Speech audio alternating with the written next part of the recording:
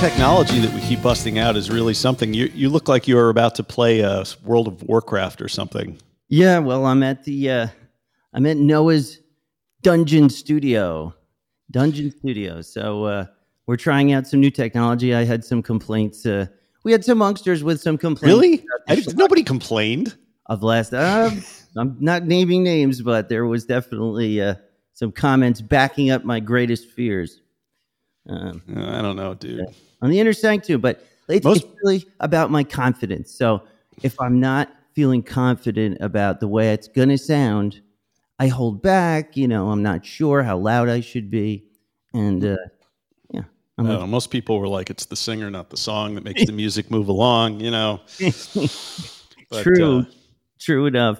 But here we are, another week. But, everyone in your house is ill, which was your reason for... Poor Erin is upstairs, like spinning around in her own filth up in the bed. No, she got a positive flu test yesterday.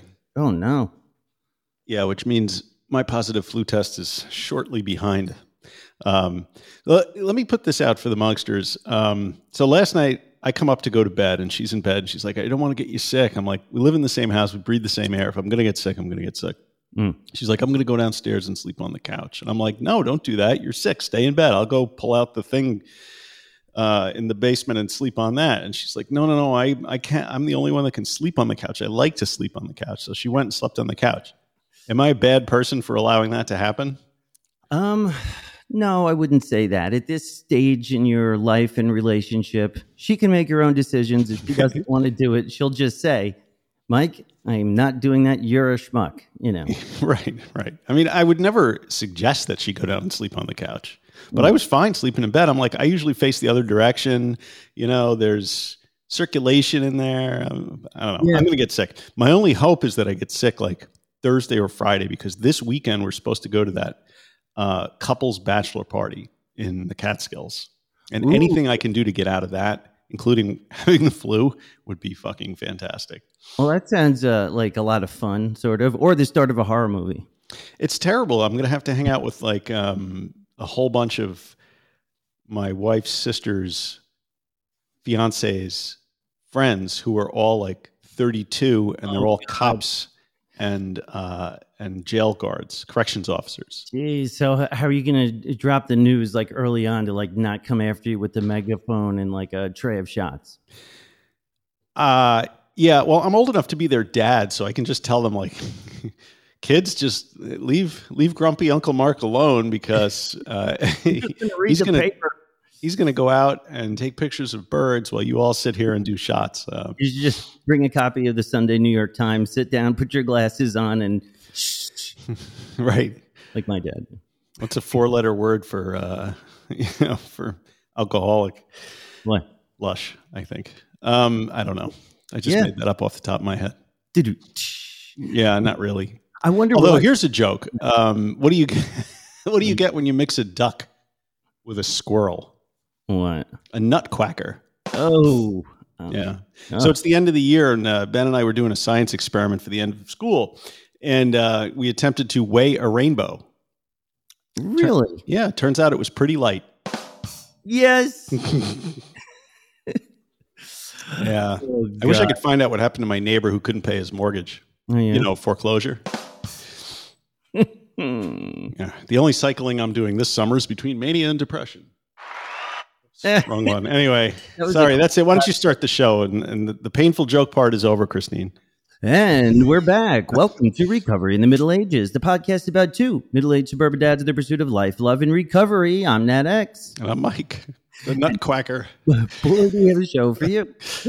Today on RMA, Nat and Mike return again for another week.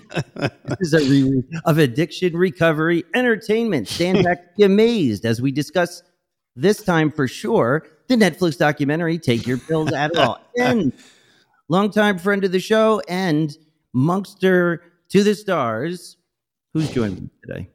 Allan. Allan, the wizened one.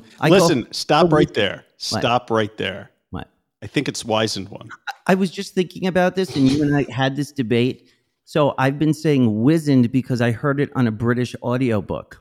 Oh, but you're probably right. They take whizzes. Right. So it's possibly one of those things that has a different pronunciation across the pond. Wizened. The wizened one, the wizard of the Monksterverse, Allan, joins us today to catch up with Meet a Monkster. All this and more today on a very special edition of RMA. Hey, if two vegans get pissed off at each other, is it still called a beef? Yeah. Sorry, I left that one to the end. Allan's got some long time. Yeah. You know what I mean? Like he's been sober for like 150 years or something. Yeah, he's going to tell you a bit about him, and he's just been such a huge addition to the Rat Pack on the interstate. A lot of sobriety, just interesting. Really, a lot of great thoughts. One of the great thinkers, you would say. Yeah, I mean, he came up on the Lower East Side in Manhattan and had experiences like that. I don't know. You remember Jiva G, who we interviewed a few weeks ago from the Hare Krishna movement? Like that was her scene down there, you know, in the late 70s, early 80s. That whole whole punk scene, and you know. So I always loved, because I lived in that neighborhood for a while, but well after it was cool and started gentrifying. And so I always love hearing tales from the old guard of folks that lived down there when it was really like a war zone and kind of crazy town. So yeah, it's one of those times in history. Like sometimes I think about when the beat poets like Allen Ginsberg and all those guys were just percolating, you know, those types of times and that I think about. It's almost mythological, and that's one of those times, you know. I don't think Allen's quite as old as Allen Ginsberg. There's so much rich, like addict art, you know, like hip hop history. There's so much really. It's like basically the bleeding edge of popular culture and the bleeding edge of popular culture. Certainly true about hip hop in the 80s. Welcome to all the Monksters listening stateside, around the world, down the street, across the table, and right next door. Welcome all. Settle in, buckle up, and get ready for excitement, comedy, tragedy, intrigue, mystery, and so much more. Where can they find us, Mike? I haven't read that in a while. Wow. I mean, you surprised me with that. I am completely unprepared to respond to that. I would tell you to go to Recovery in the Middle Ages or middleagesrecovery.com, but I don't think we have a website. Yes, we have a website. We have a website. Is it middleagesrecovery.com? Middleagesrecovery.com. You can tell how often I go to the website. That's right. We visited Podbean, Apple Podcasts, YouTube, and more. Oh. What? You should pull up the Podbean app. We got a review on Podbean. Really? Did you even know that was possible? I thought it might be, but I don't have the app. Oh, you don't? Okay. I go to the website. Well, actually, let me see. Yeah, we've got a couple of nice reviews. Great reviews will be read on the air. So if you can go to Apple Podcasts app, or I guess Podbean, Spotify lets you review. Give us a great review. 5 stars lets you go all the way. And you can get on the air reading that review. So go ahead and do it. Podbean is a great app, but I have to say, I mean, it's a great hosting platform, but I really have... I found it. You want me to do it? Yes. So we got a review. This is from Melissa K., who we may know from such places as Discord. She's the den mother of the monkey. I don't know. You might want to clear that description with her. I cannot remember how I ran across RMA, but so thankful I did. Was immediately hooked.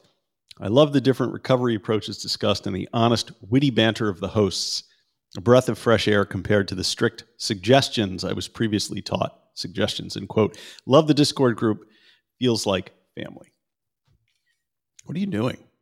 Somebody just joined the Discord and they're all welcoming him, and it just popped up on my phone. So I was like, "Oh, I'll send a picture while they're welcoming him." Okay. Thanks, Melissa. I appreciate the review. It's awesome. Melissa went out and wrote a review, and I'm sure if she was listening on Apple iTunes, she would have given us 5 stars. So why don't the rest of you, for good people out there who are listening, go give us some stars? Yes. Doesn't cost anything, really. Just sprinkle stars on your favorite podcast. Pixie dust. Having trouble getting my words out this morning. Someone stole my thesaurus, so I have no words to describe how I feel. Thesaurus. That's the last one. That is it.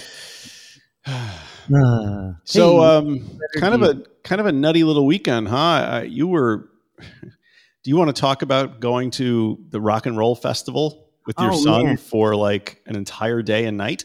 Yeah, I had one of the craziest weekends ever, and none of it had to do with work. So usually I get at least somewhat of a day to just kind of recharge, relax, maybe a couple of hours. So this weekend there's this band, Noah, who's 12, is starting to get into music, which I think was cool. And then I started to realize that it meant I'm going to have to start schlepping him to these concerts and things. But there's this band from England called Lovejoy that he really, really likes this band. And he's been showing me the music for the past, 6 months. And then when a show came up that they were playing, because they don't play a lot, he really wanted to see it. And one time, we said no the first time. We're like, no, it's too soon. And, there was a bunch of reasons. And then it came around at one of these music festivals. So I don't know if everyone knows these types of things. The rock festivals, it's sort of like holdovers from like Woodstock type stuff. It's a festival. It's all outside. I think people probably know what a rock festival is now. You'd be surprised. I was telling somebody the other day, and they looked so confused, and so I had to sit there and describe. Because they live in Oyster Bay, probably. Yeah, so people here are very confused. Yeah, it's a 3-day festival, and so we got a ticket for him, and it was supposed to be him, a friend, and then me, and it turned out to just be me and Noah. So it was a lot of fun, but it was like we took a train. It was right by the World's Fair. So it was like where there's MetLife Stadium, and then there's Arthur Ashe, where the U.S.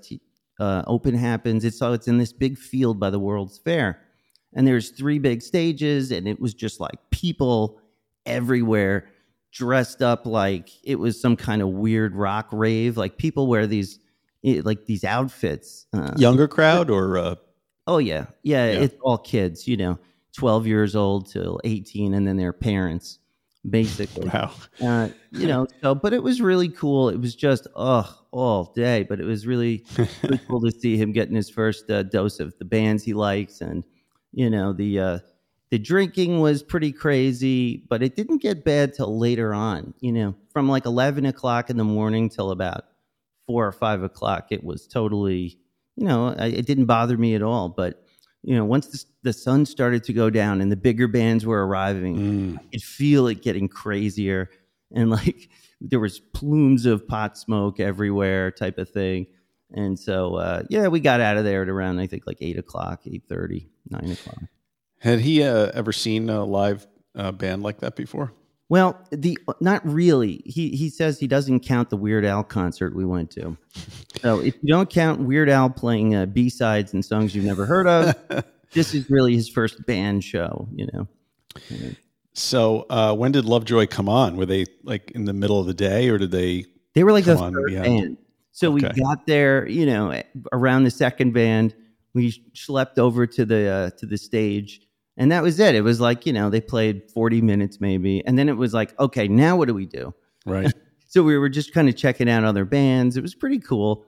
My wife's cousin was working the merch table, and her dad is like the head of security or something. Oh. So he was driving us around. Man, you guys know everybody. You know, like the fucking Turkish ambassador to get you into the White House. I mean, what the fuck? Like, you guys are connected up the ass. Yeah, well, I don't always love it. Sometimes you just want to, I hate asking for favors and stuff like that. And some people are like, oh, just ask him to get VIP or something. I'm like, I don't want to be that guy. Wow, VIP for Lovejoy. Yeah, I know, right? You probably meet him at the merch table. I told Noah. I got a notification from that theater in Port Washington yesterday that Henry Rollins is coming to do his spoken word thing in like November. He was the lead singer for Black Flag and other bands.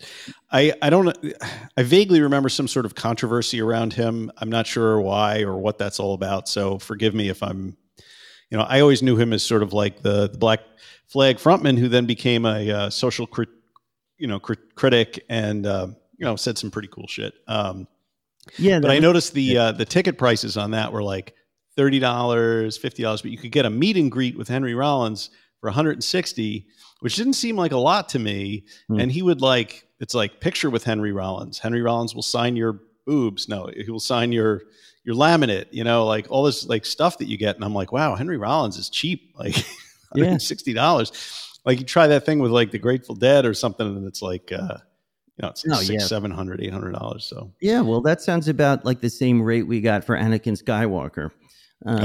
So like 100. No one wanted to go meet the guy who Hayden Christensen at some one of these Comic Cons, which I have to go to eventually. Comic Con's my next thing that I want to do that I never did. Yeah, and it was like $170 for Hayden Christensen.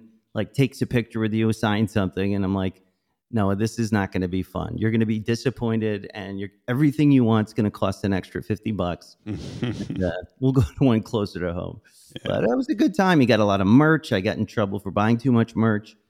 So he got some band shirts, and we made a memory out of it. Yeah, that's cool. I took Ben to U2 when they were at Nassau Coliseum a couple years ago. He freaked out as soon as he was too young. He was like, I don't know, he's probably like 8 maybe or 9. Yeah. And as soon as they started, it was so loud. We were right on the side of the stage that he just went running out into the hallway because of Nassau Coliseum, because he's like, the bass is making my heart funny. So I brought some noise canceling headphones. So I stuck those on him, and I pressed play on Europe 72, the Dead album, and he went right to sleep. He slept through the whole show. I brought him and Jack both to Paul Simon on his last tour, because I'm like, someday maybe that'll be relevant to them in some way that they got to do that. But yeah, it's loud. I mean, that's the thing about these shows. And even for the kids, like you can feel the kick drum from like 200 feet away from, the stage. And so we didn't bring earplugs like schmucks, because I should have known. I always bring earplugs to rehearse with bands, to see bands. So we did for some reason. And so in order to get up close, he really wanted to be close. We had to buy earplugs, and they were like $30 each, of course. Wow. That's insane. But yeah, they're nice. They came with a case and everything. I guess when you know better, you do better. That's true. Sometimes doing better, though, depends on what tools are available to you. In your case, you had no tools available to you. You had to buy the tools. Right? While you were there. As two men in recovery from alcohol use disorder, we know how difficult it can be to seek help for a disease that's so stigmatized. But if you're struggling to get sober, SoberLink can help. SoberLink's remote alcohol monitoring system was specifically designed to help in your recovery. Not just some breathalyzer you buy at the store, small enough to fit in your pocket and discreet enough to use in public or in front of your kids. Hey, you could have used a SoberLink device in front of your kid at the rock show. But you guys didn't drive. Right. We didn't drive. We took the train. But still, if I'm trying to prove, and let me tell you, I could have easily snuck off to one of the million bars and had a drink. So what if I was in that situation where nobody believed me? Then I could do the little breathalyzer, carry it with me, and prove it. It's true, because SoberLink devices combine facial recognition, tamper detection, so you couldn't break it and say, hey, look, it's blowing a 0. And real-time results, so friends and family know instantly that you're sober and working towards your recovery goals. This system would have been a game changer for Nat and I during early recovery, when every bit of accountability helps. Damn right. Yeah, I can't think of a better tool for tracking and sharing progress or rebuilding trust in relationships. Make 2023 a memorable one. Visit www.soberlink.com/middle-ages to sign up and receive $50 off your device. Strong enough for a man and pH balanced for a woman. SoberLink. Go to SoberLink, fill out the form, read up about it, and use the magic word recovery-ages, and check it out. They're a big sponsor. They're the biggest sponsor we have. So thank you, SoberLink. Check them out. Yeah, man. Yeah. We also got a long email. Oh yeah. This week. I sent you a screenshot of it. I'm not sure if this guy copied you. Do you want to hear some of it? Yeah. Is it? What's that? Is it just like one of those Nigerian? No. Okay. This is a real one. Okay. This is from, I'm going to call him Steve. Steve. That's his name. I can't read this whole thing. This is long. Mike and Nat, I've been sitting on this email for months now, waiting for the perfect time to send it. Well, here I am, finally getting around to letting you guys know how much you guys and the Monkster universe have helped me stay sober for almost a year and a half. Wow. Better late than never, or so they say. Year and a half. Okay. My story wouldn't be picked up for a documentary on recovery. In fact, I have no true horror stories to speak of, and I wouldn't say I hit what people usually think of as a rock bottom. I'll try to keep it brief, as there's over 20 years to unpack in my journey to sobriety. I'll start at the end. The day I made the decision to stop drinking. December 26th, 2021. Yes, the day after Christmas. A Christmas where I woke up still drunk from Christmas Eve, quickly fixing myself an Irish coffee to make me right. A Christmas spent most of the day slugging 7% IPAs, switching to vodka mixed with Sunkist Zero by myself, watching football in the basement, away from my family. Side note, how many Monksters out there laugh at how shitty their last drink was? All of us. All of us, yeah. And finally, a Christmas where I was barking like a dog at my wife in the middle of the night. This is what I was told on December 26th, as I have no recollection of doing this. It was that morning I told my wife that I was going to stop drinking. And it was more than the usual lip service I had paid her for the previous 10-ish years. I had a bad experience a couple of months prior to that Christmas, Halloween 2021. I was watching football and drinking all day, and when 6 p.m. rolled around, I realized I was way drunker than I planned to be for trick-or-treating. I was visibly and audibly shithoused going through the neighborhood with my kids, wife, and some friends. I felt like a piece of shit the next day and stealthily searched for ways to stop drinking. In incognito mode, of course, so my secret would never be revealed. Something that came up in that search was Annie Grace's book, which I devoured in 2 days. Her message really resonated with me while I was in my vulnerable state, but I continued to drink for the next 2 months as I always had. When I made the decision to stop, I went back to this naked mind, which led me to her podcast, which led me to you guys. And he goes on, and there's a lot of stuff in his story.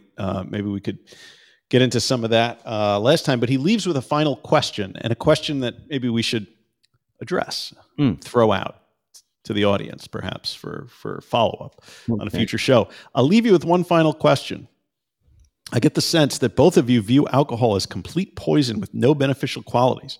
That is how I view alcohol now. And I want to get on my soapbox to tell everyone I know the harm they're doing to themselves. How do you guys go about interacting with friends and family that drink and hold back from being preachy? Steve. Yeah. How do you do that, Nat? Well, it's a bit of an art. Everyone I speak to, I try and read the room. That's basically what I do. Most of the time, I just want people to have a good time. I'm not trying to impose whatever, sanctions I put on myself or, I try not to give people a hard time about it, and nobody likes it. What I do is I look for people who appear to not be wanting to drink as much as they are. You know what I mean? And for the most part, listen, I don't have any moral objection to alcohol. In fact, it's a lot, if you think of it like a medicine, medicines all have side effects. So alcohol, maybe it does help pass a quick anxiety or something like that, as we all used to drink for. But really, the cost-benefit analysis for me was it did more harm than good. But, that's for me. So if someone else wants to drink and that's how they have fun, good for them. It's not up to me to push anything on anyone. It's tough though, right? Because when you get through the Annie Grace approach, you realize, that shit gets into your brain and it retrains you to see alcohol as an addictive poison with no redeeming qualities whatsoever. I mean, that's part of the magic of why the Annie Grace approach works. Pull back the veil. You're being fooled type of thing. I mean, whenever I see somebody in my family or one of my friends take a drink, my first inclination is I want to rip it out of their hands and pour it down the drain and say, "You're killing yourself." But then I would just look like a complete lunatic. Yeah. So I don't do that, right? I mean, I screwed up with my wife a couple of weeks ago. I think I might have mentioned this before. I told my son, we were having this conversation. I was like, alcohol is bad for you. It's really good. It should, wine should be illegal. As my wife was pouring herself a glass of wine. Right. So I'm like, that must have come across as me being a real dick and a half, which is not really how I intended it. But, despite having a live and let live mindset, I have to admit to myself that I would be happier if the people around me never drank at all. If my son didn't drink, that would be great. If my wife didn't drink, that would be great. I mean, and these are not people that drink out of control. Right. It's just, and so that's really my shit, right? Like I'm the one that has to deal with those feelings inside me that make me nervous and anxious. And some of that is a carryover from watching my mother drink when I was a kid and never knowing like what person I was going to be interacting with, because she was always going to be drunk. She was either going to be nice mom or scary mom, But I read a quote from a guru in India. This is the guy that Steve Jobs like went off to try and find in India. He's Neem Karoli Baba, and he said to Krishna Das, who later became the kirtan guy, who plays a lot of kirtan. You know what kirtan is? It's like I don't. What is it? It's like like the at the end of like a yoga class, like somebody gets on the squeeze box and then you chant. Right. That's like kirtan, and kirtan is also like the Hare Krishna is singing Hare Krishna, whatever. Anyway, that was that guy's guru also, but he said that you have to realize that my job isn't to change people, my job is to love people. Which I guess is meet people where they are and deal accordingly. And then my other favorite Eastern philosopher, Brad Warner, who wrote a book called Hardcore Zen.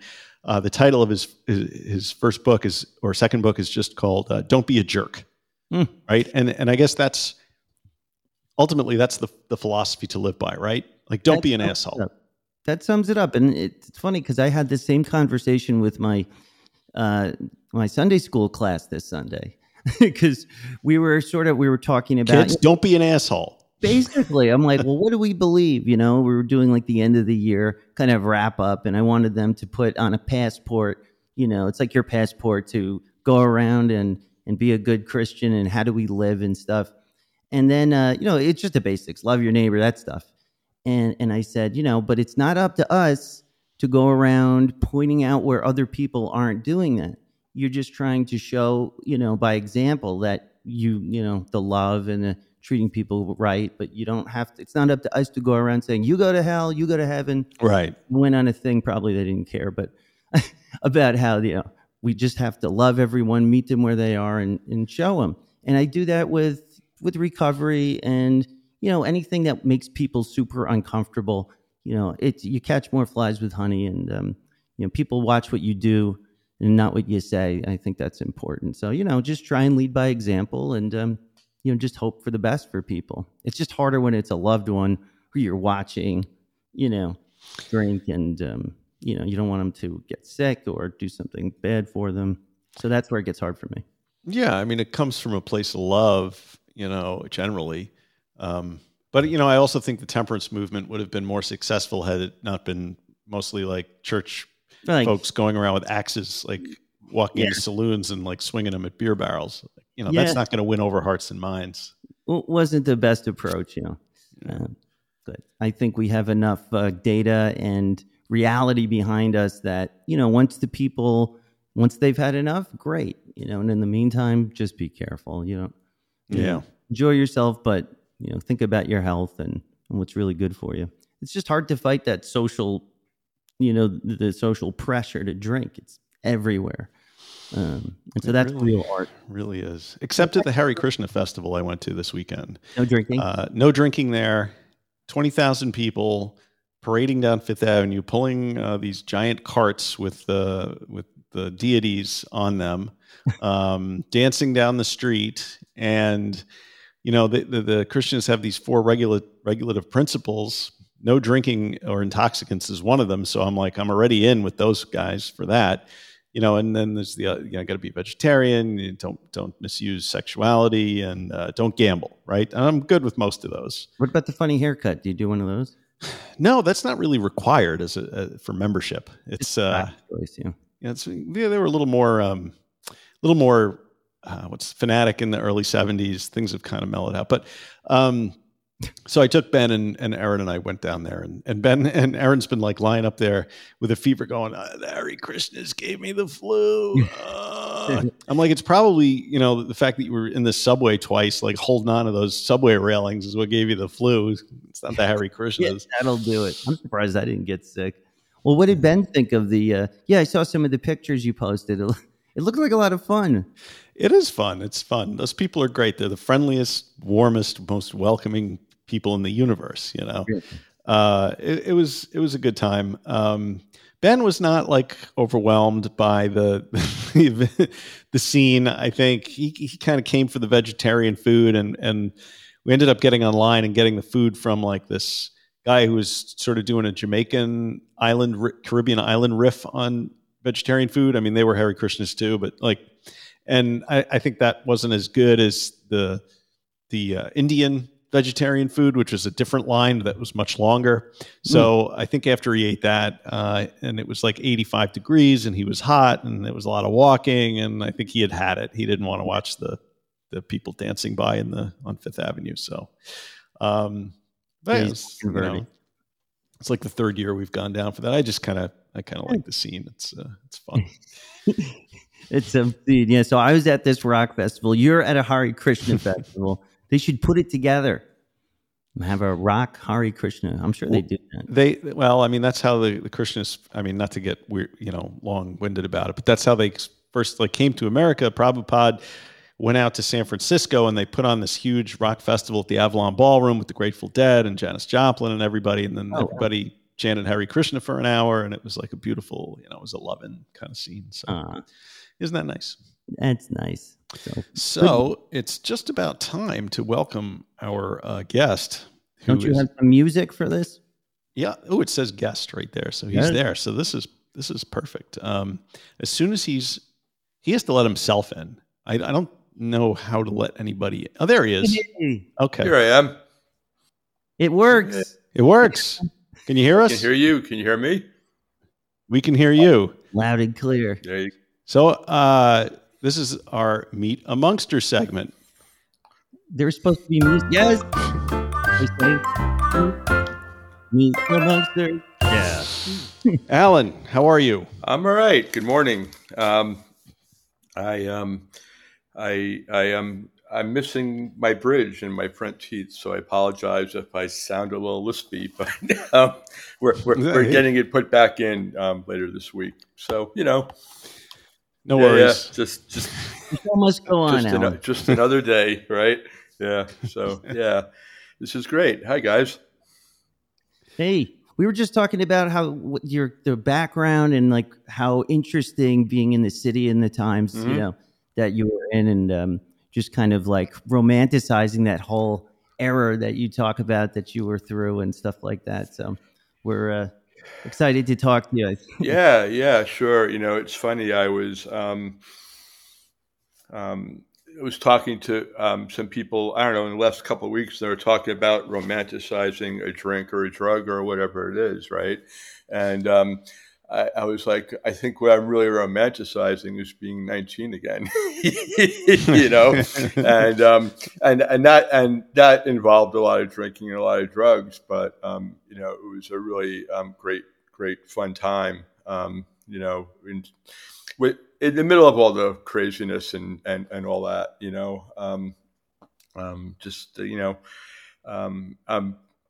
just time and place, right? It's like, and that was it. So anyway. So you came of age in New York City, like in the late 70s, mid to late 70s. So that was sort of contemporaneous with the explosion of punk scene and all that kind of crazy stuff going on the Lower East Side. Maybe you could give us a little sketch of your story there and how you got started with drinking and how you got sober like 300 years ago and how that's been going. It's like Mel Brooks' 2,000-year-old man, right? I'm 63. Grew up in Queens, in Forest Hills. It's sort of like a neighborhood in Queens, and drinking was, we drank in the parks, and it was like, it really started with weed because, you hung out in the park, you smoked weed. The drug dealer didn't care if you were 13, and gateway drug. What? Proof it's a gateway drug. Yes, marijuana, the devil's lettuce. Yes, and that's just what we did. And we smoked weed, we drank beer, we threw up, and we went home, and then did it all again. The next Friday night, and it was, when I think about it, I have some friends from still back in the day. I don't know if you saw me post about my junior high school reunion is trying to get a hold of me. Yeah. And I so don't want to be a part of that. And I'm just they sent an email asking for a blurb on the last 50 years of our life, and it was like, limited to 2 sentences. I was like, yeah, so weed in the park on Yellowstone Boulevard, heroin in the Lower East Side, and then but I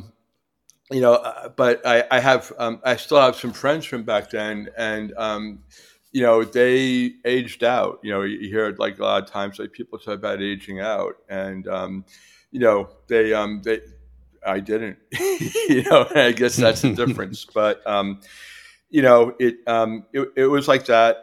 I was and I was that kid growing up. I'm like a 60s and 70s kid, and if they had medicated kids back then like they do today, I would have been on, here's the list. I have ADD, I have this, I have that. People said maybe I should see if I'm on the spectrum, like whatever. And it's like, yeah, okay, but it was kind of innocent. It's just what my friends did. It's just what it was like that. Forest Hills and Queens, there's a connection in how I got into that scene. And it wasn't me, but it was older brothers of friends hung out and grew up with like the Ramones. They were like the neighborhood band. So, right. My friend Bob's brother Jeff was like buddies with them, and that's cool. Yeah, and like Forest Hills High School and all that. I was out there about 7-8 years ago with a friend of mine, and they renamed outside of Forest Hills High School. They renamed it Ramones Way, And That's great. And we used to hang out and cut class and smoke weed out in front of Forest Hills High School and whatever, and listen to the Ramones. But those older brothers, we would hang out in their apartment, and Jeff would play records for us, and it was like, you kid growing up, you're listening to Led Zeppelin or whatever, and it's like, now, next thing I say, here, check out this album. Here's like this Patti Smith record, and like my little 15-year-old brain just went like, just like, what is this, It cracks the universe open when you hear that first record. And so many of them, and it's funny when I was getting sober in Queens in the beginning, it was a guy who helped me a lot who went to Grammars Public School with Johnny Thunders, So it was just like, there was a lot happening. Oh, lost an earbud in the neighborhood, But, it was hanging out, and I found that I liked drugs, and I found out if I went downtown, they didn't care, they didn't care that I wasn't 18. They let me in the bars, they let me in the clubs, right. And it was, I saw bands now that people, I saw them all. I saw all these great bands, and we weren't thinking like, wow, how cool is this? It was just another band. It was just another band, and we're just getting high, and it was I was wondering, when you're in the middle of a scene like that, and all these bands, like the Ramones and everything, are you conscious of the fact that this is like a cultural moment? That something very different is going on down here than just like going to see bands. That it's like changing the culture in some way. No, I wasn't. It was a small scene. Like downtown back then was like, it was a small town, and it was cheap rent, it was cheap drugs. And it was everybody, it's like you would go to a show, and it was like everybody and all the other bands hanging out, seeing their friends, and I came in towards the end of that, that started happening sort of mid 70s, and I showed up 77, 78. So, but like I knew people, like, it's, I knew people, so it was kind of like that. But yeah, it was just, we're just doing our thing, there was a lot happening though, because it wasn't just music, and for me, having lived long enough to be able to look back and just like have that sort of gift of perspective that I have now, it's like, oh wow, because it was music, it was literature, it was art, it was like all happening. Because you get an apartment with 4 of your friends for $138 a month, and get a stupid little copy shop job, and then go do your thing, and Right. yeah. So you could survive. You could survive back then because the rents were like normal. I mean, 8 years later in the Bronx, I think when I had to pay $400 a month for an apartment, I was scandalized that it was so much. $400 a month to us, it was like, you're living, you're living uptown, like living large, Right. My last apartment before everything fell apart, we were paying Second Avenue on Second and B, old Second and B, and we were paying $184 a month.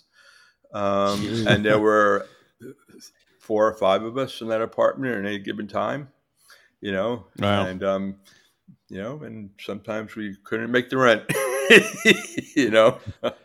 Back then, you still had enough money for drugs. Like today, you couldn't live down there and be addicted to drugs. It would be too expensive. No, back then I was, it's funny. I had clients down the block, and when I go down there, it's like unrecognizable to me. And it's like my old joke is like, where does a kid go buy a bag of heroin on the street these days? Not to buy heroin anymore. I mean, now you call a number and somebody on a electric bike brings it to your front door. I guess. I don't understand that. We had on Third. It was like a supermarket. I was there for those days. There was like a hole in the wall. You put the money in the wall, bag came out. Down the street, there was a bucket that came down. You threw money in a bucket. It was just, and simpler back then. But it was like much simpler. Yeah, but it was like, fuck, how we got out, is a thing, right? So, at what point did it stop being fun and start being like you crossed the line at some point where you woke up one day and you realized you were living in the Shangri-La of the Lower East Side, seeing punk bands, and then one day you're like, fuck, I'm addicted to heroin. When does that the fuck, like, this is horrible, happened when my family decided they didn't want to see me do it anymore, and they got a hold of me. I mean, I knew things were horrible. I knew things were falling apart. I talk about this a lot. I couldn't put it together like that. It was like the drinking and the drugs, like, because, there was a lot of that was like before I ever picked up, like, I was like that problem kid, weed may have been my first gateway drug. My second gateway drug was I didn't go to school for junior year. Right. And it was like, so, I mean, there was problems all along. I just couldn't get the clarity. But, it was like I said, like 19, like that was 1978, and it was great, but it was already like, I wasn't living good. I mean, I was, it was, I couldn't not drink. I couldn't not pick up whatever drug I was into at the time. And you couldn't work? I mean, at the time, probably because if you're just focusing on getting the drugs, then you sort of stuff starts to fall apart around you even worse, right? Yeah, but but it was like, I had stupid little jobs, right? It was like, I worked at the copy shop. It's like, it's like, I can handle that. I was a bike messenger, and like that was fine. I did that job. Yeah. That's easy, fast money. Easy, fast money. It was great. Got paid. Got paid at the end of the week and ready to go. My last job. It was the summer I got sober. Before I got sober in November, but it was like that summer. I was working as a food vendor. A friend of mine worked there and brought all of us down. Like my little crew we're all working for this guy Lenny. And I sold hamburgers off a cart in front of the Time Light building on 50th and 6th Avenue, and I did that for 4 hours a day, and I got $50 or $60 cash at the end, which at 1981 was that's a lot of money. Like money, and that was money to get my bag of dope in the morning, go to work, get my bag of dope after work, and and it was like that. So it's it's like we find a way, right? We however it is, we find a way. Did you have a conscious, like for me, like in the 80s, right? I was into the Grateful Dead, and I would follow them around, and the whole subculture revolved around like drugs and everything. So, it was very easy for me to sort of justify what I was doing, because I'm like, I'm part of this subculture and of artists and everything, and that's all great. And we just we do drugs. Like was that like something that was giving you a justification to keep going, like it did for me, like because I was involved in all this kind of stuff? Absolutely. It was like that was the scene. It was like I was listening to Dopey a couple weeks ago with Dante Ross, and they were talking about it, and it really they were talking about music back then, and he was talking about junkie rock, and like those bands, like that scene. It was like Johnny Thunders, and it was Richard Hell, and it was all these people, and like it was all. Like it was just part of what you did, It was like, it's like that was the thing, and it's like so. Yeah. Was there a straight edge scene in punk back then, or was that something that came later? That came after. That came after. Okay. That was like it was like it was like the New York hardcore thing. Started like 81, 82. I was already sober by then, but like I knew people in that scene, and like that was like the Beastie Boys, who were started out as a punk band, right? I remember that. And it was like that.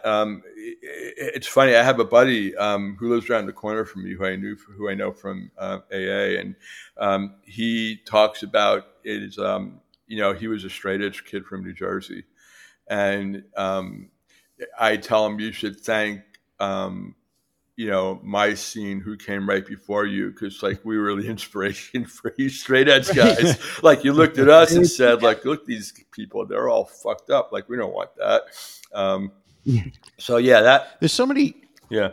Sorry. There's just so many weird different strains that come together inside that musical movement. Cause you got this whole like Krishna rock, thing, like the Cro-Mags were into that. And then you have like the straight edge scene. And then you have just the gutter punk thing. And it's just all these weird streams converging at the same time. Just, you don't really see that in a lot of other musical subcultures. Yeah, they are. And it's funny, like, the punk thing, it was like back when I was in it, like, it was like, punk was just any band that played CBGBs or Maxes. They just got lumped with that label, and it was like, there was like the Talking Heads and the Blondies and the Ramones and, Johnny Thunders and the Heartbreakers. And they're all like, musically, they're all like very different, I mean, but it was, and I think that divergence that you're talking about happened after. It was like we got into, when that was happening, we're starting to get into like the noise and no wave kind of thing.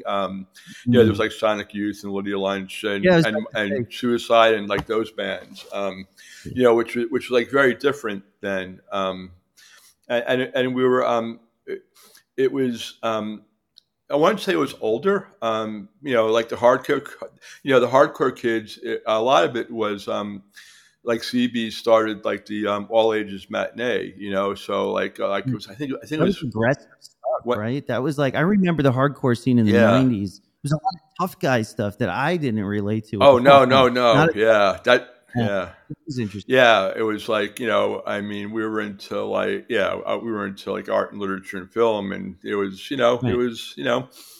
it was that hardcore. It was young Yeah, the guys skinhead starting stuff. to feel their testosterone and, and it Right. was like that, so. But the dancing was just punching each other in the Yeah. face, Yeah. Not really dancing, Yeah. beating the shit out of each other. Yeah, it was funny. I was working for a little while. I worked for my family. We had my family has a uniform business that goes back to like 1892. Started by my great grandfather, and my cousin's running it now. And we branched off and we started getting to like military surplus and that. So we opened a store on Broadway and Astor Place. And there was like Unique and Canal Jeans and all those stores. Like they were like the coolest stores to shop. And we were on that block.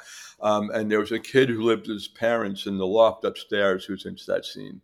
I used to talk to him, he was like, yeah, I just go, I get my aggression out, Yeah.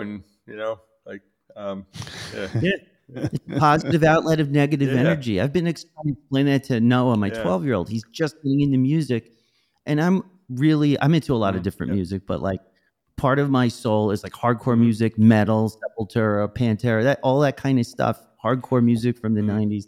So when I play it for him, I have to preface it because he wasn't used to hearing that stuff. I'm like, no, that guy is screaming on the tape because I don't want to. Right. This is like, it's this positive outlet of negative energy. And I think for a lot of kids, that's exactly what purpose it serves. Yeah, sure. Makes you feel like, get it ahead.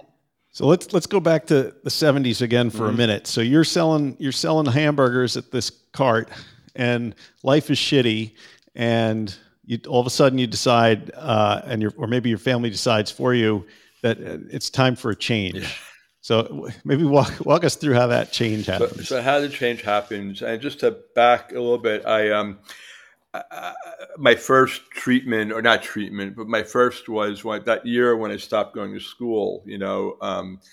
I thought nobody knew, right? I thought they would never notice. Like, this kid hasn't showed up for like junior year, So they I ended up in a TC. I ended up in a therapeutic community, and it was. I was there for 9 months. It was one of these Synanon Phoenix House type spinoffs where, and and it was kind of crazy. And the population was people who had been sent there by their parole or probation officers, and fucked up kids from Forest Hills High School, smoked too much pot and cut class. So what could go wrong, right? And so I it was like, that didn't work. But what happened was, I would just disappear for my family. I lost touch with my family for like months at a time, but there was still a couple cousins of mine who I was friendly with, who I was in touch with, and I would smoke weed with them. And my family knew it was bad. They didn't know how bad it actually was, but it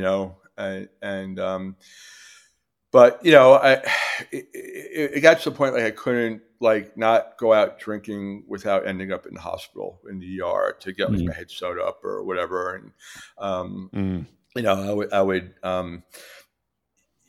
I would hit them up for money, like the thing we do, right? And right. Yeah, and they arranged an intervention. So it was like one day, like, I'm there and I'm in my mom's car, and I don't know, it's Saturday morning, so I didn't know I was out of it. I was barely, and I'm like, and I'm like, where are we going? It's like we're going to New Jersey. And we end up in his room, and there's my uncle and one of my cousins are in there with this guy, and like they had, in AA they talk about we have the desire to stop drinking, right? And it was like, for me, it was my family had a desire for me to stop drinking, and I was like, huh, this is kind of odd. And, they were telling me the stories about how, like 1 year at Passover, you showed up all bloody for the Seder, and, you stole the bottle of booze we were saving for the wedding. This stuff that goes on in an intervention, and, and I was like, huh, and truthfully, like, I didn't care. What happened was my mom gave me a carton of Marlboros and said, like, that's it, we're done. Like, we can't do this anymore. Go with God. Yeah. And it was like, and it was like, we can't watch this, and if you die, it's going to break our heart. And if you get well, that's great, but it just can't keep going. And my thing was like, I feel like crap. I don't know where I am. I have cigarettes for a week. I'll play the game. I'll get, I'll sleep it off. I'll whatever, and then I'll leave. And I'll go back and go on another run. But I had a couple of days, and what happened is, like, somehow.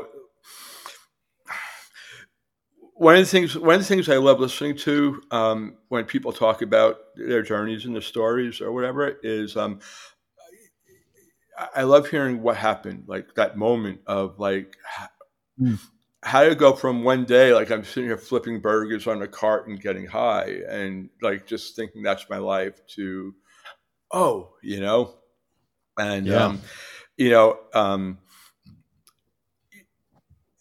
and it was like, it just something got my attention, it was just like, I had like five packs of cigarettes left. It's like halfway through, I'm just saying I'm starting to feel like crap, but it was like, like I'm 22 years old. Like, how did I end up here? And, it wasn't, there wasn't any Shazams. There weren't any really ahas. It was just like, and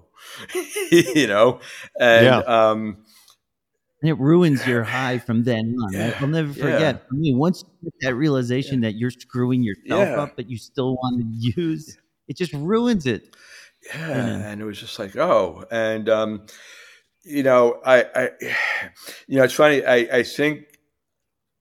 I think I know, like, it got me like right before it would have gotten like really bad, as bad as it was. And I mean, there was consequence, like I had OD'd, I had done things that, like I'm not going to talk about in a family podcast, and, but it was kind of like, if it didn't get me then, like I don't know about the counterfactual stuff. Like, you're like, if like I hadn't gotten sober then, like I would have died. You hear that and like, I don't know. I mean, I don't know if I would still be here or not. But I mean, I think it really got me. Like, there are moments that we don't realize what they are until we can, like, have a life and look back at them and like, oh man, like that was a moment, and right. And yeah, so it was just that. One of the things that got me too was there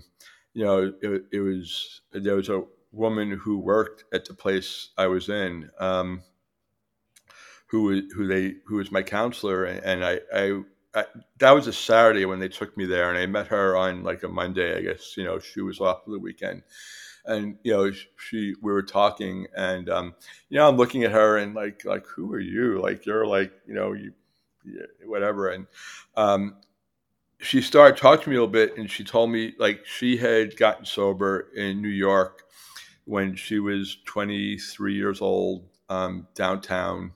I think she was sober like 20 years at the time, but it was like, it's that got my attention too. Cause like, like she gets it, right? Well, she's not just, she got it. And, she knew the places I was talking about, Like she knew those streets. We were talking, like she, we were talking, and she talked about Perry Street. It was like this sort of famous meeting downtown, like this little AA room.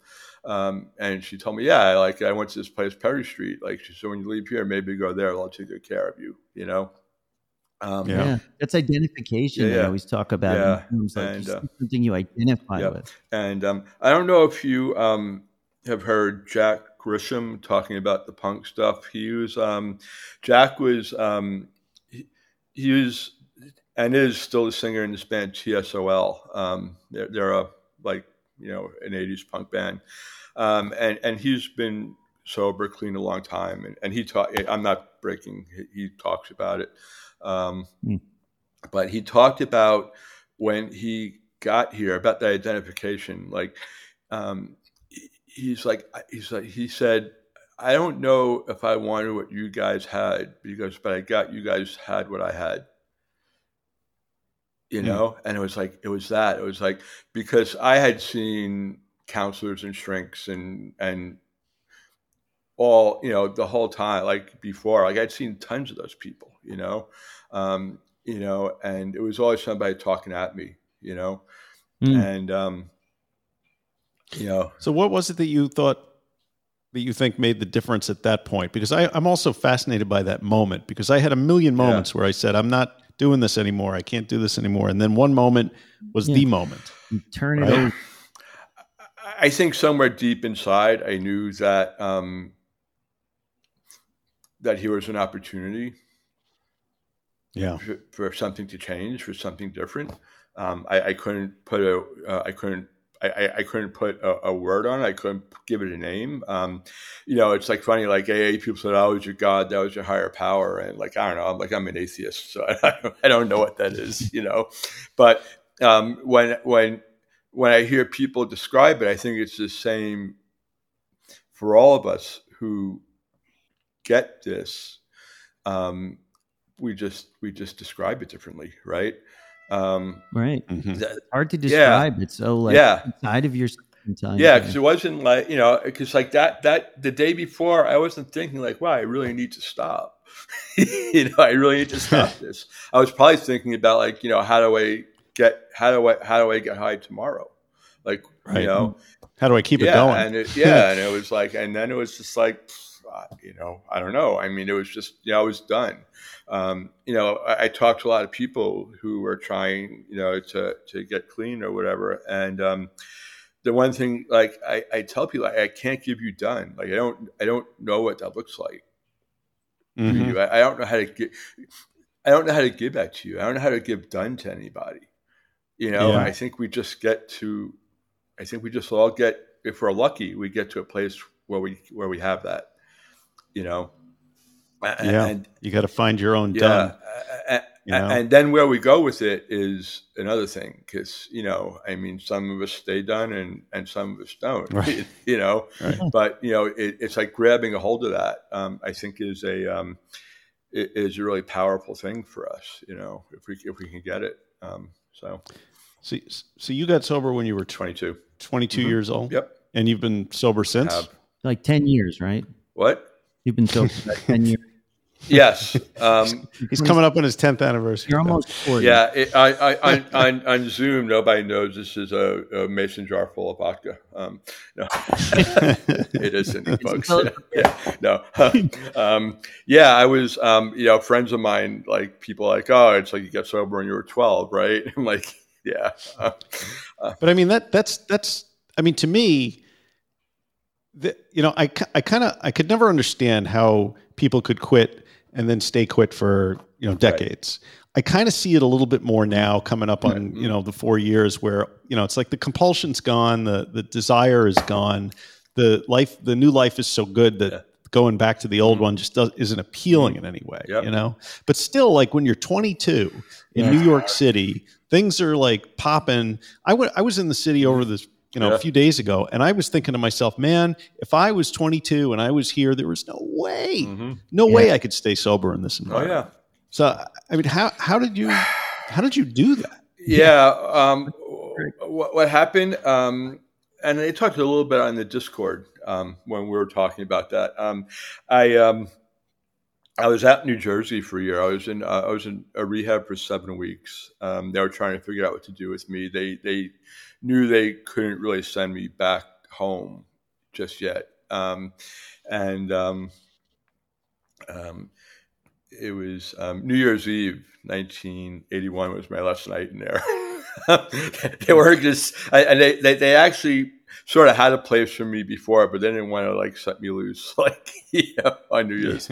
And then they got me into a halfway house, and I was still in Jersey, out in like Plainfield, New Jersey. I don't know, couldn't point it out to you on a map now if I had to, Jersey all looks the same. Yeah, it's all, It's one big so I was out there and I was in the halfway house for however long. And then I when I left the halfway house for a couple of months, I stayed out there. I got a room in the town just because it was, I had a little bit of a community out there, and I did the thing, back then, like there was nothing else but AA, really. I mean, so like I went to AA, I went to meetings. I was the youngest person there by 5 years, 8 years, whatever. And it's like when you're 22, that's a lot, it's like, but it was like I made a couple of friends. I hooked up with a couple of people. I got a sponsor who was 26, so he was young enough, and like I hung out with him and his girlfriend in his car, driving to meetings around New Jersey, and we just talked, and so I had a little bit of that buffer, like from not being down there in the scene. Because if I had gone, you didn't run right back to the Lower East Side. If I had gone to Second Street, it would have been, we wouldn't be talking right now. It was like, it would not have happened. And when it came time to move back, I was like, okay, my time in New Jersey was done. It was great. It like really helped me out. But I didn't go back downtown. I moved back to Queens because it felt safer, to me. Yeah. That was, what happened there, it was, it was still hard. It was hard being young. It was like, it was like, God, I'm like 23 years old. I'm sitting in this church basement on a Saturday night in Forest Hills. Like this kind of sucks, This isn't what I planned, But what was really fortunate there, and kind of what saved me, was there was young people, there were like, and a lot of us, it was like out there, and also like I started like hitting like the scene downtown, the AA meetings downtown. There was a big meeting, and there was like NA. We'd go to NA on Saturday nights. Midnight Madness on St. Mark's Place. That is its own scene. Oh yeah, for sure. Oh, yeah, that's a big social scene. Those meetings on St. Mark's. There was a place on 14th Street. It was like the whole building. Yeah, I mean, They moved to 12th Street. That's condos now. The 14th Street. Okay. Yeah. But it was it's like I met people my age, and who were into what I was into, and we went to shows and went to movies, and a lot of the people were the people who had come out of that scene that I got out of, and we didn't lose that interest, but we learned how to do it. We learned how to go see a band without having to get fucked up. That's so important, to be able to do that. Yeah, and especially being young, because it was like, it's like and it was more so like, I'd go to meetings and I had a roommate in rehab, this guy, Frank. He was a nice guy, but he was the vice president of a bank, and he had been divorced 3 times and lost the house and the boat, and it was like, I never had anything. I had like the clothes on my back, and I was like, I don't like, what is this? And, and we it's I was talking about this yesterday with people. Like I got socialized in AA. Like AA socialized me. Like the older people, like they were like, they taught me like how to show up on time. Like they gave me the keys to the church to make coffee. And like, you have to be here, like, because if these people don't have their coffee, they're going to be pissed at you, right? So it's how I showed up here at 9 o'clock. At 9 o'clock, it was, I learned to like, show up where I'm supposed to be when I'm supposed to be there. There was it's funny. There was a nun at this meeting that I went to, and she was sort of like well known in AA circles. And I'm like this Jewish kid from Forest Hills. I'm sitting hanging out talking to this nun, and and I had a potty mouth. I still have one, and like I'm standing outside Our Lady Queen of Martyrs on Washington Street, like dropping F-bombs, and I turn around and hear Sister Maurice like giving me this glare, right? And I knew at that moment my friends who went to Catholic school felt.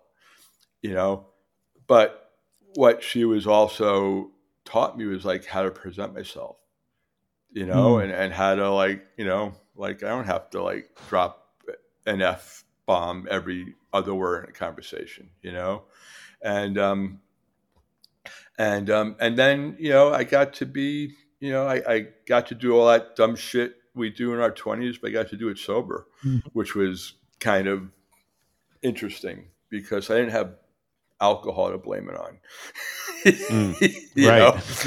Because we do dumb shit in our 20s, right? But it's like, you're like, yeah, okay. It's like I was drunk, I did the stupid thing, but I'm 24, and it was like, oh no, I did this stupid thing, and now I have to take a look at like, why am I doing this? Like, what is it I'm doing?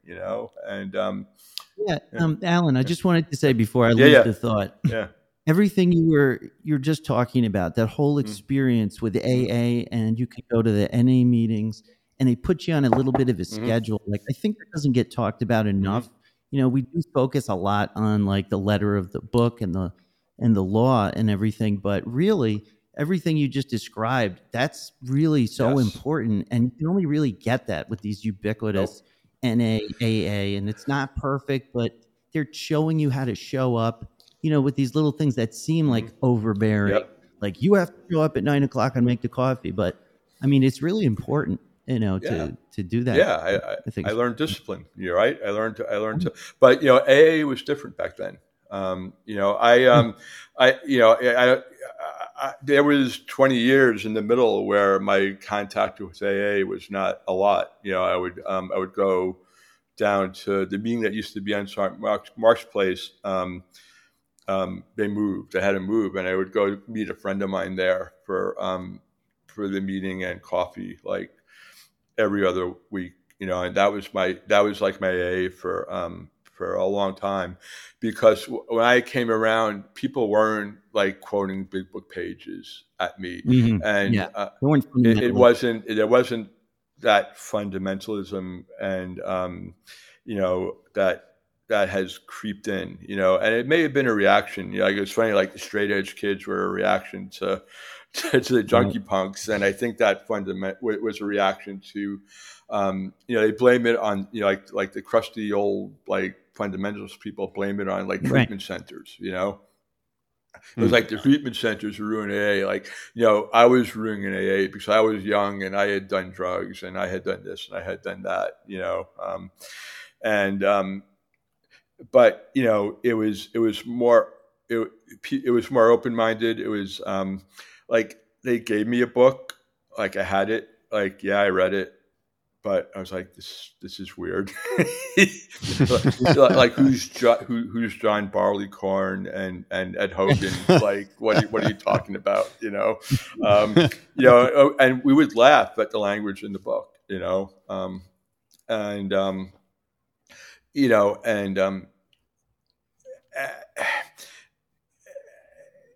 and it was what it was. I mean, however however that changed, it changed, but it was different back then.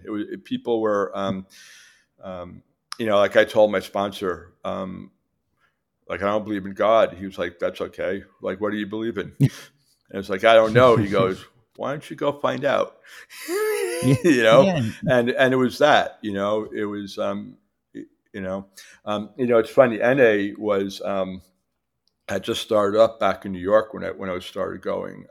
It had been sort of gone for a long time, and it started reforming in the early '80s. And I knew some of those people helped start up in Queens. I went to those meetings, and they were harder on me than the AA people, because they were like, "Oh, you're just a kid, and you hadn't been to." You hadn't been to jail and you haven't OD'd 9 times and you're just, you were just tripping and all that. Yeah, you didn't earn your I didn't, seat. Did you like, get I that? earned my stripes, and, and it was like, kind of like, yeah, it's like, hey, Allan, what's up? How you doing? I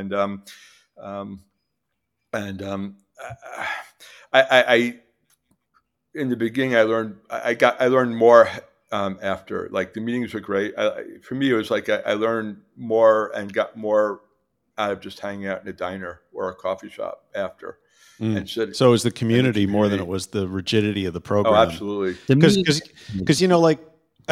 my next question obviously is, how does an atheist survive in AA, which is ostensibly a spiritual organization? All the steps deal with God this, God that, and God the other thing.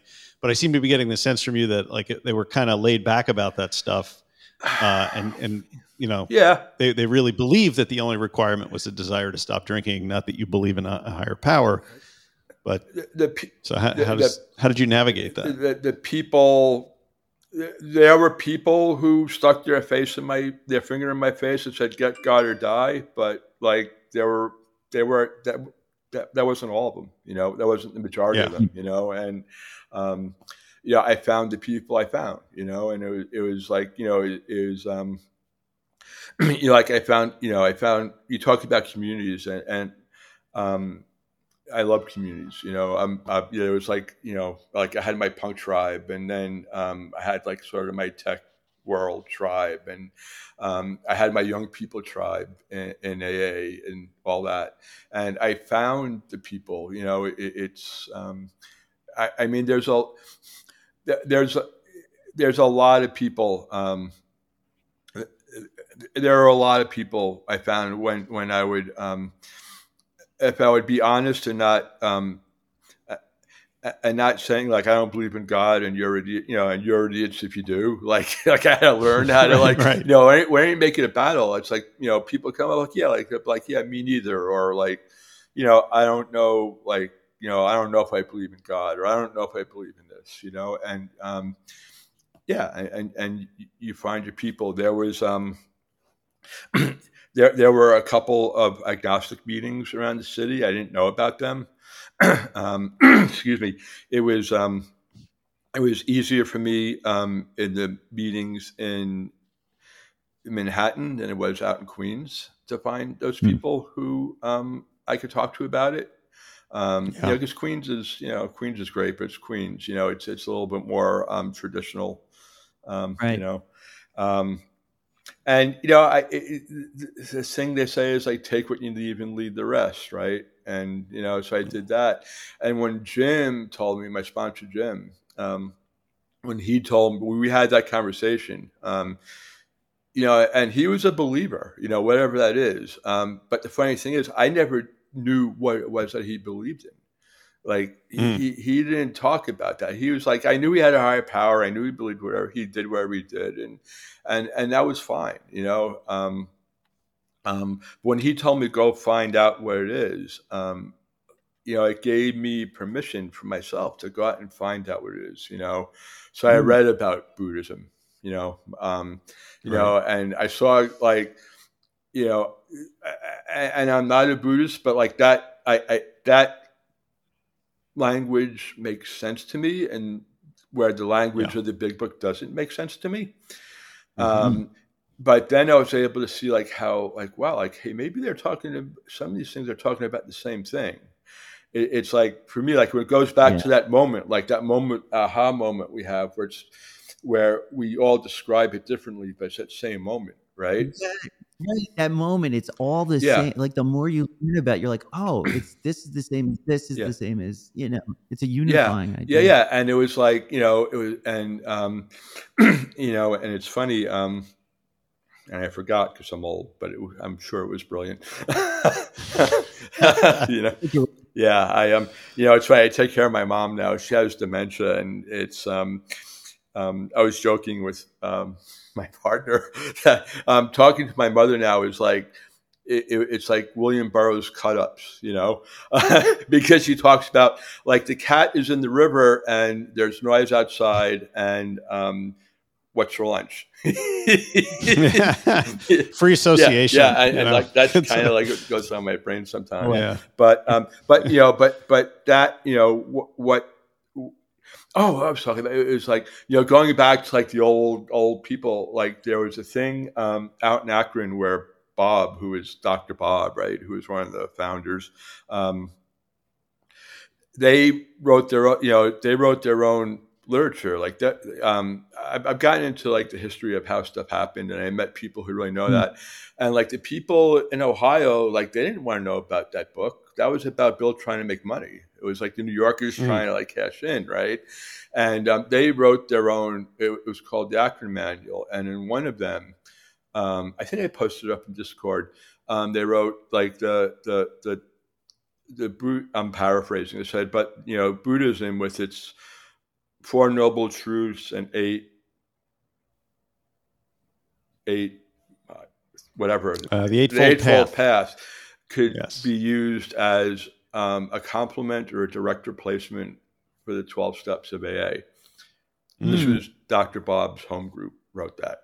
Interesting. You know, wow. You know, I'll send it to you. It's I'd like to check that out. So it's like, you know, like what they were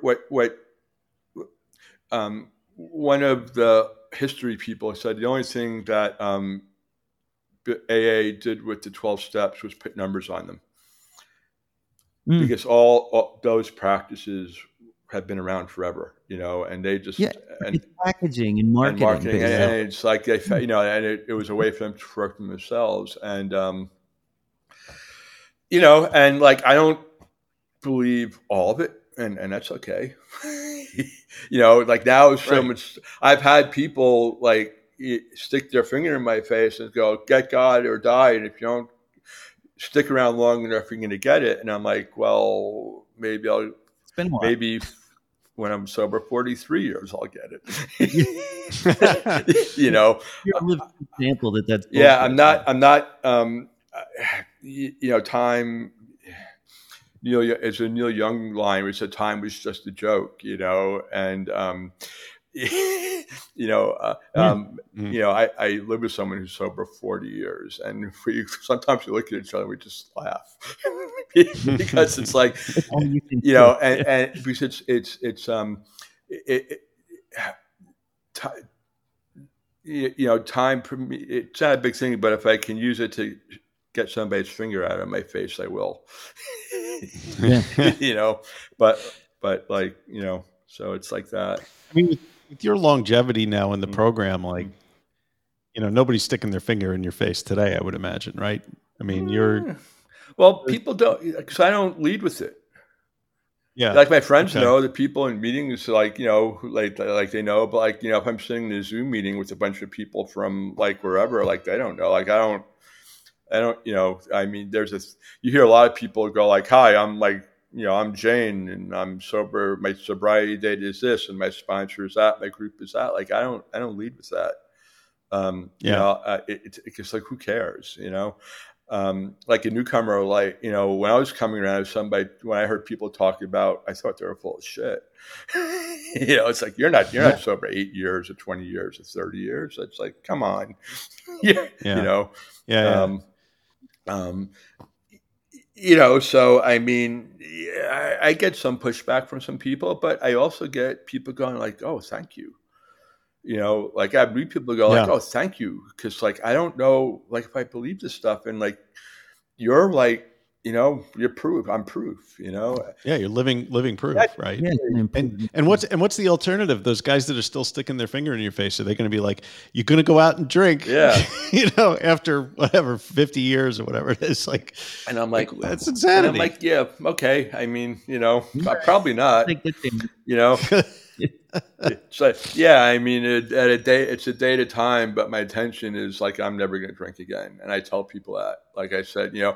it's funny. Like one of the lines I love in the book, but I like to throw at them is like, they're talking about permanent sobriety. I mean, what AA has become, what 12-step has become, I think is very different from what they were doing back then. Yeah. I think they were. I think they were just trying. They were just trying to like keep it together and help the next guy, however it is, help the next woman, however it is. And now in a lot of places it's become like this religion, and I don't think that was ever intended. It's the fanatical religion side of it. You know what? There's a place for it for people who relate to that. Yeah. It's like anything else, but it doesn't. It's not. I don't know if it's the best approach for someone walking. Once the doctrine ossifies and changing it meets with such resistance, then that's a problem because it's not 1930, Nope. right? I mean, it's like Christianity to some degree. It's like in 2,000 years things are going to change a little bit, and why AA should probably change too a little bit. Yeah, I get in trouble because and this is to follow Bill Wilson in one of the things he wrote. He was an interesting guy, Bill Wilson. And if you read his later writings, he really opened up. But one of the things he wrote, he and again I'm paraphrasing. He goes like, our literature becomes frozen, and it's if I wanted to change it, I'd be crucified by like the fellowship I helped start. Yeah, well. Because and there's a thing that he wrote, and I'll send it's a letter he wrote or an article he wrote. He talked about. It was called The Dilemma of No Faith and whatever he said. And it goes, in the beginning, he goes, I almost ruined this whole thing with my spiritual arrogance. Because God, as I understood it, had to be for everybody. Right. And he goes, what I realized, like I was closing the door on like all these people, who like couldn't get that. And, so and now there's where I get in trouble. I like we need new books. Like we're sitting around reading a book that was written in 1939. Yeah, I think that's why it's important to read all of these books that we discussed. And absolutely, outside literature, quote unquote, that's the living program. Like that's the way I see it. The reason I got so crazy listening to books, it's because nature abhors a vacuum. And as far as I was concerned, there was a huge vacuum in the literature. Yeah. And that's why I think it's great to like do all of these book discussions.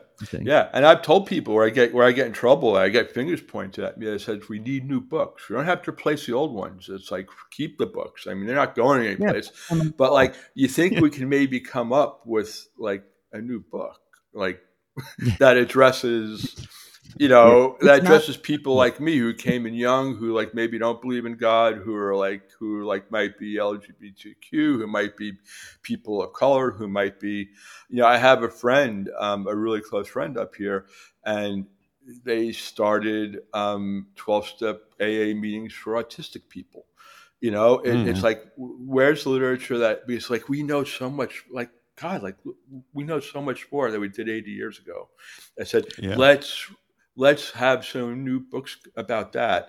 And it's never going to happen because last year people lost their shit because they changed the preamble from men and women to people.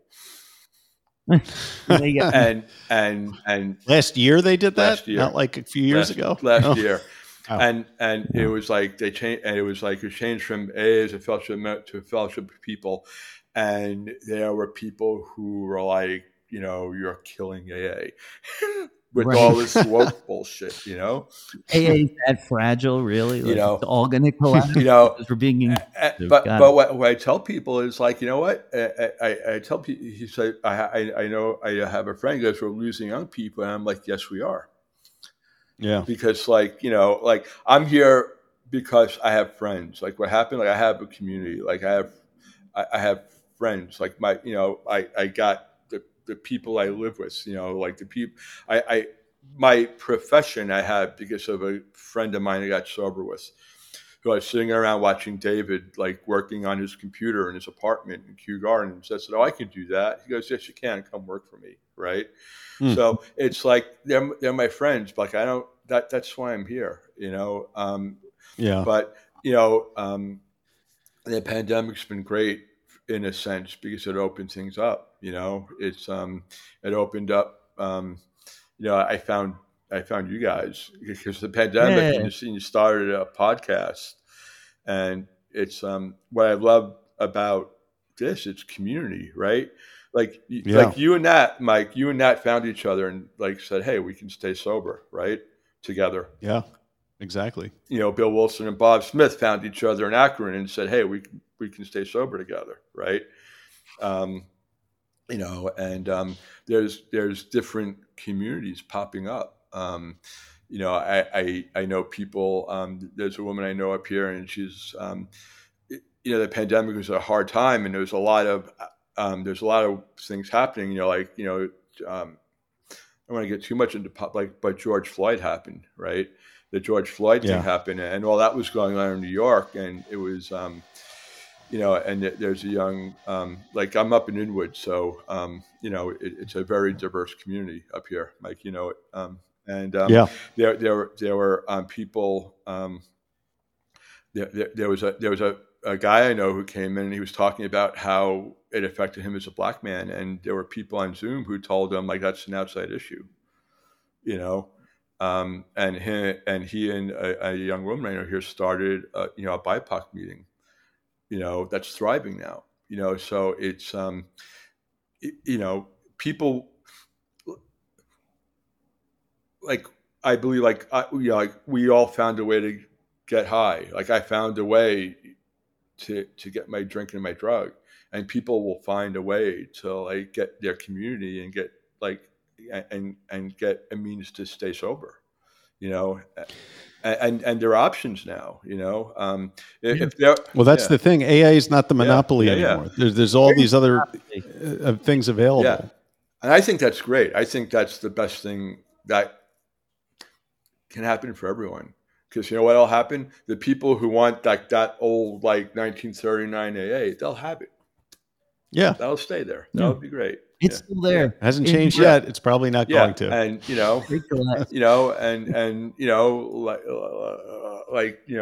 Monksters are doing the Monkster thing. The Dopey Nation is doing the Dopey Nation thing, and the Dharma Recovery people are doing the Dharma Recovery people thing.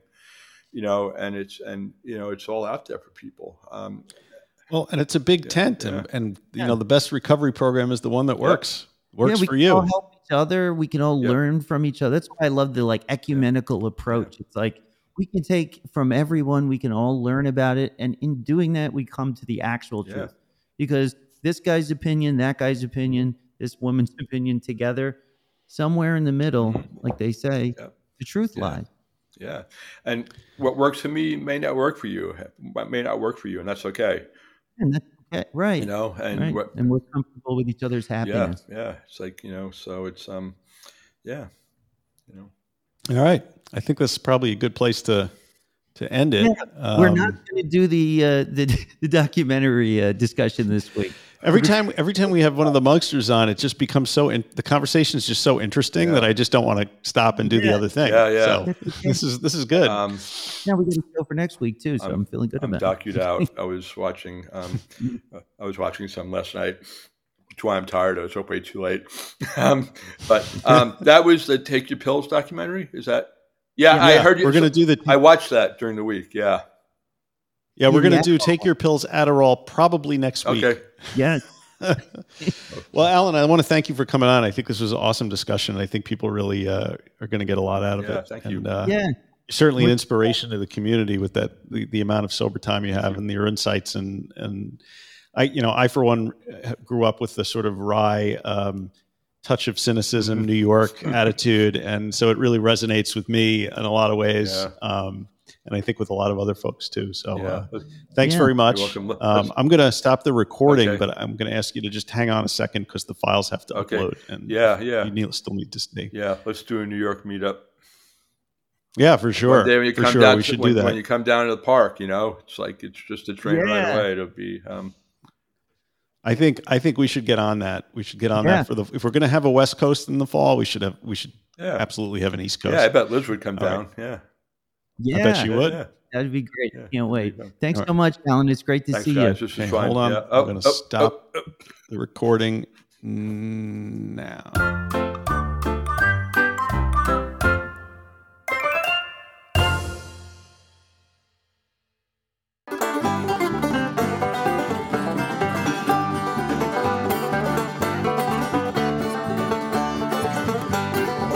And we're back. So that was fun. The Wizened one. Allan. Good man. Lots of wisdom, lots of recovery wisdom in that guy. Yeah, man. You guys get stories for days. It does. Stories for days. And I have a story. You ready for that story? That story is called Recovery in the News. Yeah. All right. Recovery in the news. Recovery. You still can't hear it? Recovery in the news, motherfucker. You still can't hear that, can you? On your end? I think it might be bleeding through your headphones, and that's what I'm hearing. Why? Because I'm completely off? Because it sounded like I was relatively on. Yeah. But we'll figure that out if we're going to continue with this Zencaster nonsense. Which I think you're warming up to now that you have better equipment. Am I right? So far. So then, I was thinking like maybe we could do the second half of the show after work and record it and then put it, but Yeah, easy, Tiger. It's one thing at a time. Hang it out. All right.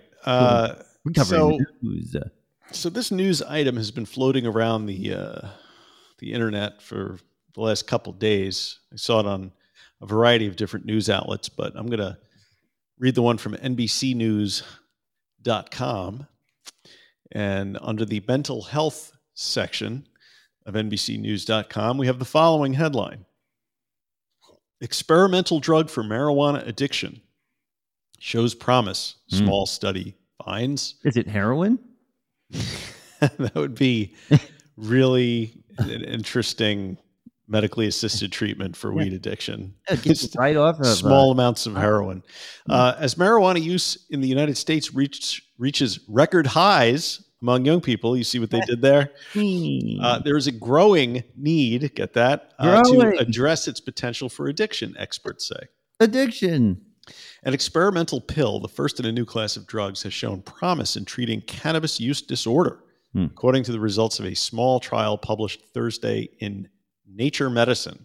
The drug, known by the memorable name of AEF-0117, was found to reduce the perceived good effects of cannabis by up to 38% in a double-blind, randomized, controlled Phase 2A trial led by researchers at Columbia University. I've seen this before. Phase 2A typically means researchers are determining the proper dosage for the next stage of testing. So that's interesting. It's interesting because we have a cannabis use disorder diagnosis basis, which is the inability to stop using marijuana even when it causes significant disruptions to daily life, such as interfering with relationships or work. An estimated 14 million Americans struggled with cannabis use disorder in 2021. 14 million. Did you know that cannabis use disorder is diagnosed as the inability to stop using marijuana, even when it causes significant disruptions to daily life, such as interfering with relationships or work? Didn't I just say that? Yeah, but I just wanted to say it. Okay. Because it's true. That's what cannabis use disorder is. I think you could say that about anything. Gaming is the same. It seems like a really weird study and pill to take because, So you take the drug or placebo, right? For 5 days in a row. You take it at 9 o'clock in the morning, and then you smoke a controlled amount of cannabis 3.5 hours later. Like, here's your controlled amount of cannabis. And then you are asked questions like to rate on a scale, I feel high, or I feel a good effect. And you fill out that questionnaire like 5 times, from 20 minutes after smoking to 2 hours after. And the lower dose of the drug reduced the subjective good effects of cannabis by 19%, while the higher dose managed to reduce it by 38%. Now, that seems oddly specific to me. Like, I'm 38% less high than I would have been had I not taken this pill. How do they calculate? It sounds to me like they're doing the whole Vivitrol thing with alcohol. Vivitrol is a drug used to block opioids, but it was developed to kill cravings for alcohol. And the same thing. What was Claudia Christian's the Schmuller method, or the Kandinsky? Sinclair, that's right. So the Sinclair method, Schmuller, that's the whole thing. It's like you take this pill, it reduces the positive feedback that your brain would normally get, and it causes pharmacological extinction, and then your body doesn't crave it. So maybe it's that kind of thing just for pot. Yeah, but I mean, I feel 38% less high. Like, what it's pretty. What does that even mean? Like, I'm 38% less high, so that means I can more easily stop using cannabis. It seems like it's something only a scientist who's never smoked pot before would say. It doesn't seem like it's that effective. I mean, maybe they're going to up the dosage in subsequent trials and stuff. I mean, I'm sure we're going to see more cannabis use disorder issues coming up as cannabis use increases. But I guess the pharmaceutical industry has never found a pill or a market they can't exploit with medication. But it just seems like, unlike Vivitrol or unlike naltrexone, which has a proven track record, like stuff like this, like just seems really weird and misplaced. Like 38% less high. I don't know what that means. But anyway, I don't know. So where there's a chance to make money, the pharmaceutical companies will spend money developing it. Yep. And that's what it is. That's capitalism. I think that's pretty good.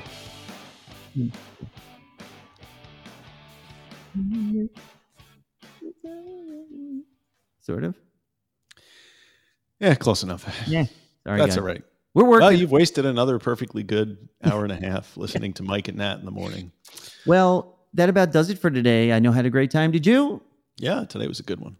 Thank you so much for listening. Allan, thanks for joining us. Visit us at middleagesrecovery.com, Podbean, Apple Podcasts, Facebook, Instagram, Spotify, YouTube, and Twitter. So tweet us a twat. You twit. Support your favorite show. That's us. Drop a 5-star review on Apple Podcasts. Podbean has reviews. You can give us a rating on Spotify. We appreciate you.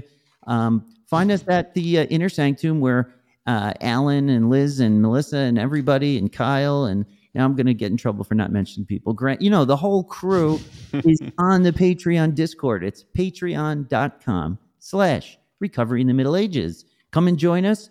If you want to dip your toe in the shallow end first, facebook.com.